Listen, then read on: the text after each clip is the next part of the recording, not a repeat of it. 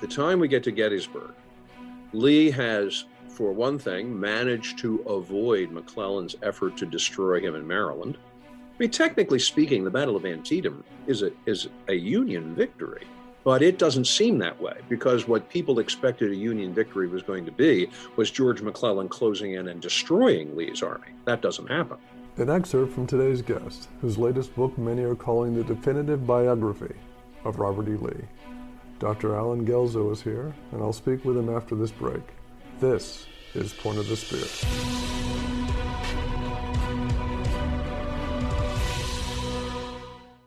Welcome back. I'm Robert Schall. Today's returning guest is Senior Research Scholar at the Council of the Humanities at Princeton. He is the author of several books about the Civil War and early 19th century American history. He has been the recipient of the Lincoln Prize 3 times, the Guggenheim Lehrman Prize for Military History, and many other honors. His book is called Robert E. Lee, A Life. It came out yesterday, and Dr. Allen Guelzo joins us now. Allen, welcome back to the show. Well, it's good to be back again, Rob. Let's get back into speaking more about his Civil War career. He had a reputation, obviously, going into the Civil War, and he knew a lot of the Union generals. What were the opinions of the generals to Robert E. Lee? The pre-war army, of course, was a very small army, approximately 16,000 men all told, officers and enlisted. And as a relatively small cadre, they knew each other. They had been at West Point together. A number of them had been on campaign together in Mexico. So a lot of them knew each other and knew stories about the others and had an estimate of what the others were like. They were not strangers. Right.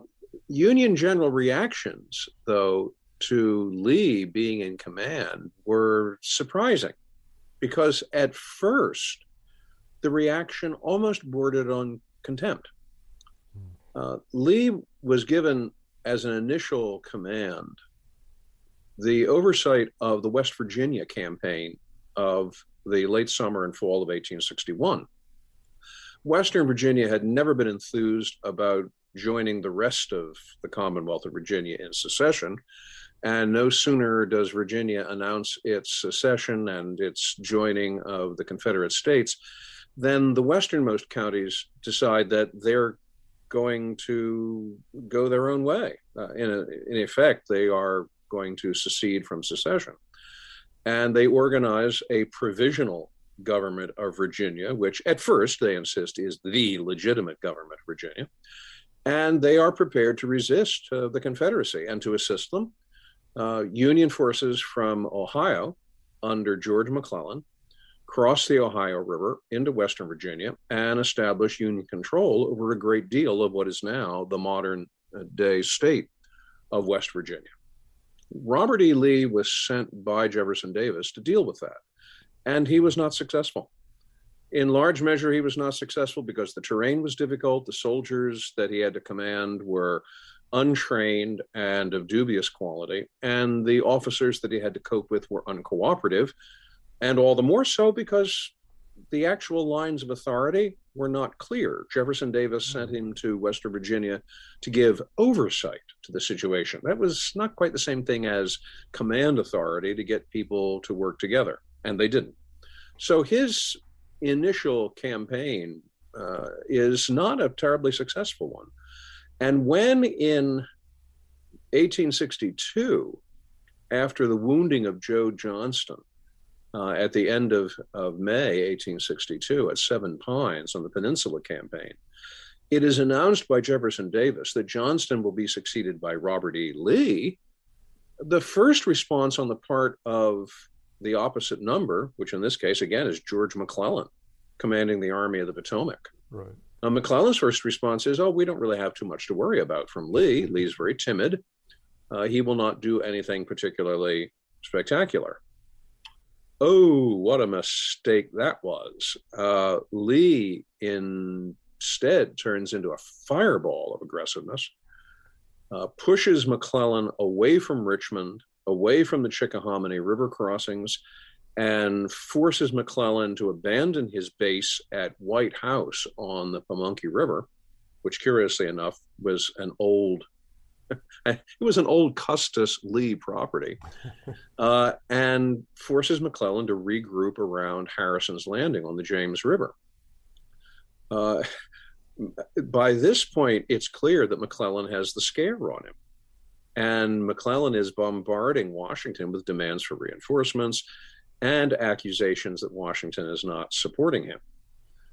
In fact, the truth is Washington was not really supporting him. Washington had already given up on George McClellan, and President Lincoln would probably have been happy to have relieved McClellan of command on the spot had it not been for the fact that McClellan enjoyed such commanding loyalty in the Army of the Potomac. What Lincoln does instead is to create an alternative army in Northern Virginia called the Army of Virginia, which he puts under the command of John Pope. Pope's response to Lee is actually not all that much different from McClellan's. He immediately stages a retreat from an advanced position he'd taken at the Rappahannock River, pulls back into Northern Virginia, hopes he can isolate one part of Lee's army at the Old Manassas battlefield, only to find himself caught in the jaws of Lee's army and suffers one of the most embarrassing and humiliating defeats a Union army suffers in the Civil War. After that, Robert E. Lee can seem to do no wrong. And by the time we get to Gettysburg, Lee has, for one thing, managed to avoid McClellan's effort to destroy him in Maryland. I mean, technically speaking, the Battle of Antietam is a Union victory. Right. But it doesn't seem that way, because what people expected a Union victory was going to be was George McClellan closing in and destroying Lee's army. That doesn't happen. Right. Then comes Fredericksburg, then comes Chancellorsville. By the time you get to Gettysburg, Union generals and Union soldiers, the rank and file, almost believe that Lee is invincible. And so, for that matter, do Lee's own soldiers. They have begun to refer to him as Uncle Robert, as Marse Robert.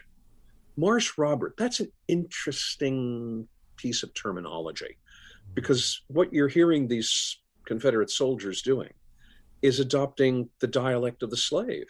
They're saying that their relationship to Robert E. Lee is similar to the relationship of a slave at home to a white man, to a white slave owner.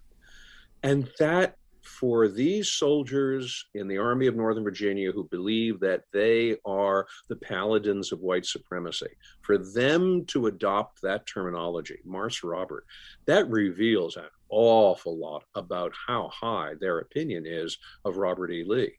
When the Army marches, the Army of Northern Virginia marches to Gettysburg, the soldier letters are quite frank in their belief that the Army's morale has never been so high, confidence in Lee is stratospheric, and all they're simply going to do is wait around in Pennsylvania for an opportunity to administer the coup de grace to the Army of the Potomac and bring the Civil War to a successful conclusion.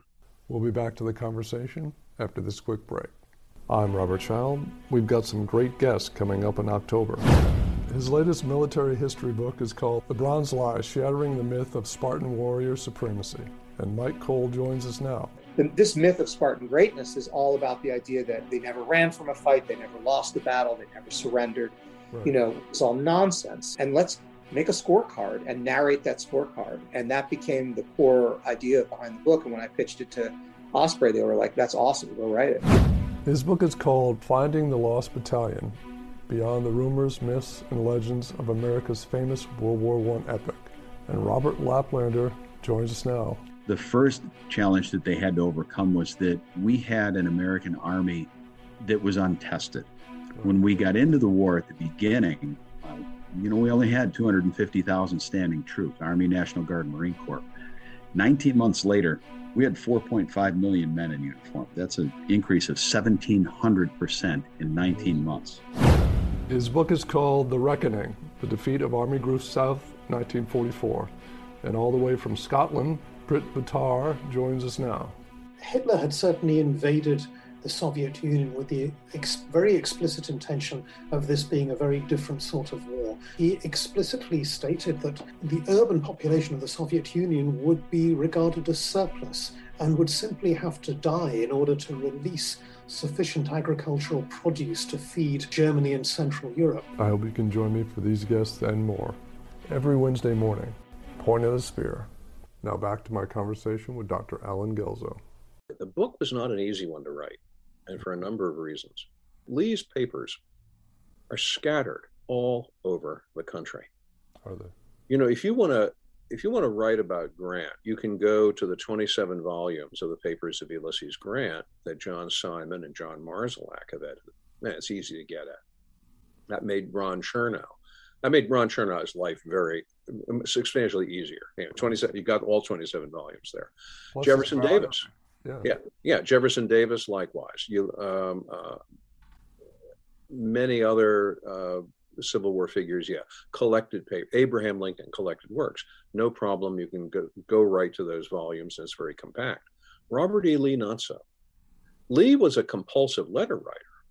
Probably wrote something like 8,000 letters in his life, but they're scattered in penny packets from one archive to another, literally from coast to coast. I have worked with stuff from the Morgan Library all the way to the Huntington Library out in San Marino. And it seems like almost all points in between.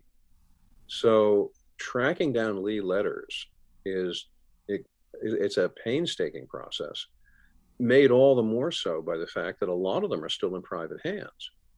It really was a particularly maddening prospect, tracking down letter after letter after letter. I created a calendar of Lee letters. Oh, wow. And no joke, this calendar of Lee letters, I would have date of the letter, to whom it was written, a one-line description of the contents, and each page would be one line, and the whole thing in one-line entries. 110 pages by the time I was done. Seriously, this is why Lee biography has been surprisingly thin. Yeah. Douglas Southall Freeman, in those 4 volumes, Freeman spent 22 years assembling the material there, but he had the entire staff of the Richmond Times-Dispatch to send off and find things, which they did. Probably the most interesting Lee biographies were the ones by Michael Fellman and Alan Nolan, but even they were really commentaries on Freeman. The only other really original biography is one that you hardly ever hear about, and that is a 2-volume biography by Margaret Sanborn, which was published in the mid-1960s. Oh, okay. It's a very good biography. A lot of work went into it. So, yeah, I think you're right. Lee, in a sense, they did me a favor, or Lee did me a favor by making the hurdles so high. Yeah. The hurdles being as high as they are probably means there won't be a big rush of more Lee biographies. But the whole process was infinitely more of a challenge than I had imagined when I set out on this project back in 2014. What I want to close with is Lee's post-war legacy, which it's difficult to find information about. And since your biography is about his whole life, was he welcomed back into the country, or did he live alone? What's his post-war legacy? Lee lives for 5 years after the surrender at Appomattox. And in a lot of places, that's treated as kind of an afterthought, almost an appendix to the man's life, which I think is a big mistake. I mean, for one thing, it's a surprise that in late August and early September 1865, he accepts the proposition of this little college in the upper Shenandoah Valley in Lexington, Virginia, Washington College. He accepts their invitation to become their president. I mean, this is so unlikely. It's unlikely for 2 reasons. One is, Robert E. Lee never enjoyed being an educator. He had served a stint as superintendent at West Point in the 1850s and was pretty miserable through most of it. He said at one point that he really did not have a gift for communicating information in a classroom. And he was probably correct in that self-estimate. So it's a surprise then to see him accepting this job. Just as much a surprise is that he accepts it at this tiny institution, which almost winked out under the pressure of the Civil War, in a place far removed from the circumstances he was most used to. You know, the Potomac Estuary, the Northern Neck. I mean, he's going to the Upper Shenandoah. He's going to basically to Stonewall Jackson's old neighborhood, which is a lot of very raw-boned, upright, stiff-necked Scots-Irish Presbyterians, which is a totally different environment from anything that Lee has occupied. Why does he do it? Well, in large measure, I think he wants to get away. Remember, at the end of the war, he is indicted for treason. And the only thing that's protecting him is the parole, which was issued to him and the rest of his army at Appomattox. Well, under the terms of the parole, he doesn't feel he can leave Virginia. So what does he do? He's going to find a place in Virginia as far removed from Washington, D.C. as he can get and plant himself there. And that's what he does. Now, the funny thing is, people congratulated the trustees of Washington College for landing Robert E. Lee as their president. And the congratulations all run in terms of, he'll be a great figurehead. He'll look wonderful on the letterhead. Don't let him waste his time doing too much. Oh my, were they wrong? The trustees became the figureheads. Lee takes over Washington College the same way he took over the Army of Northern Virginia.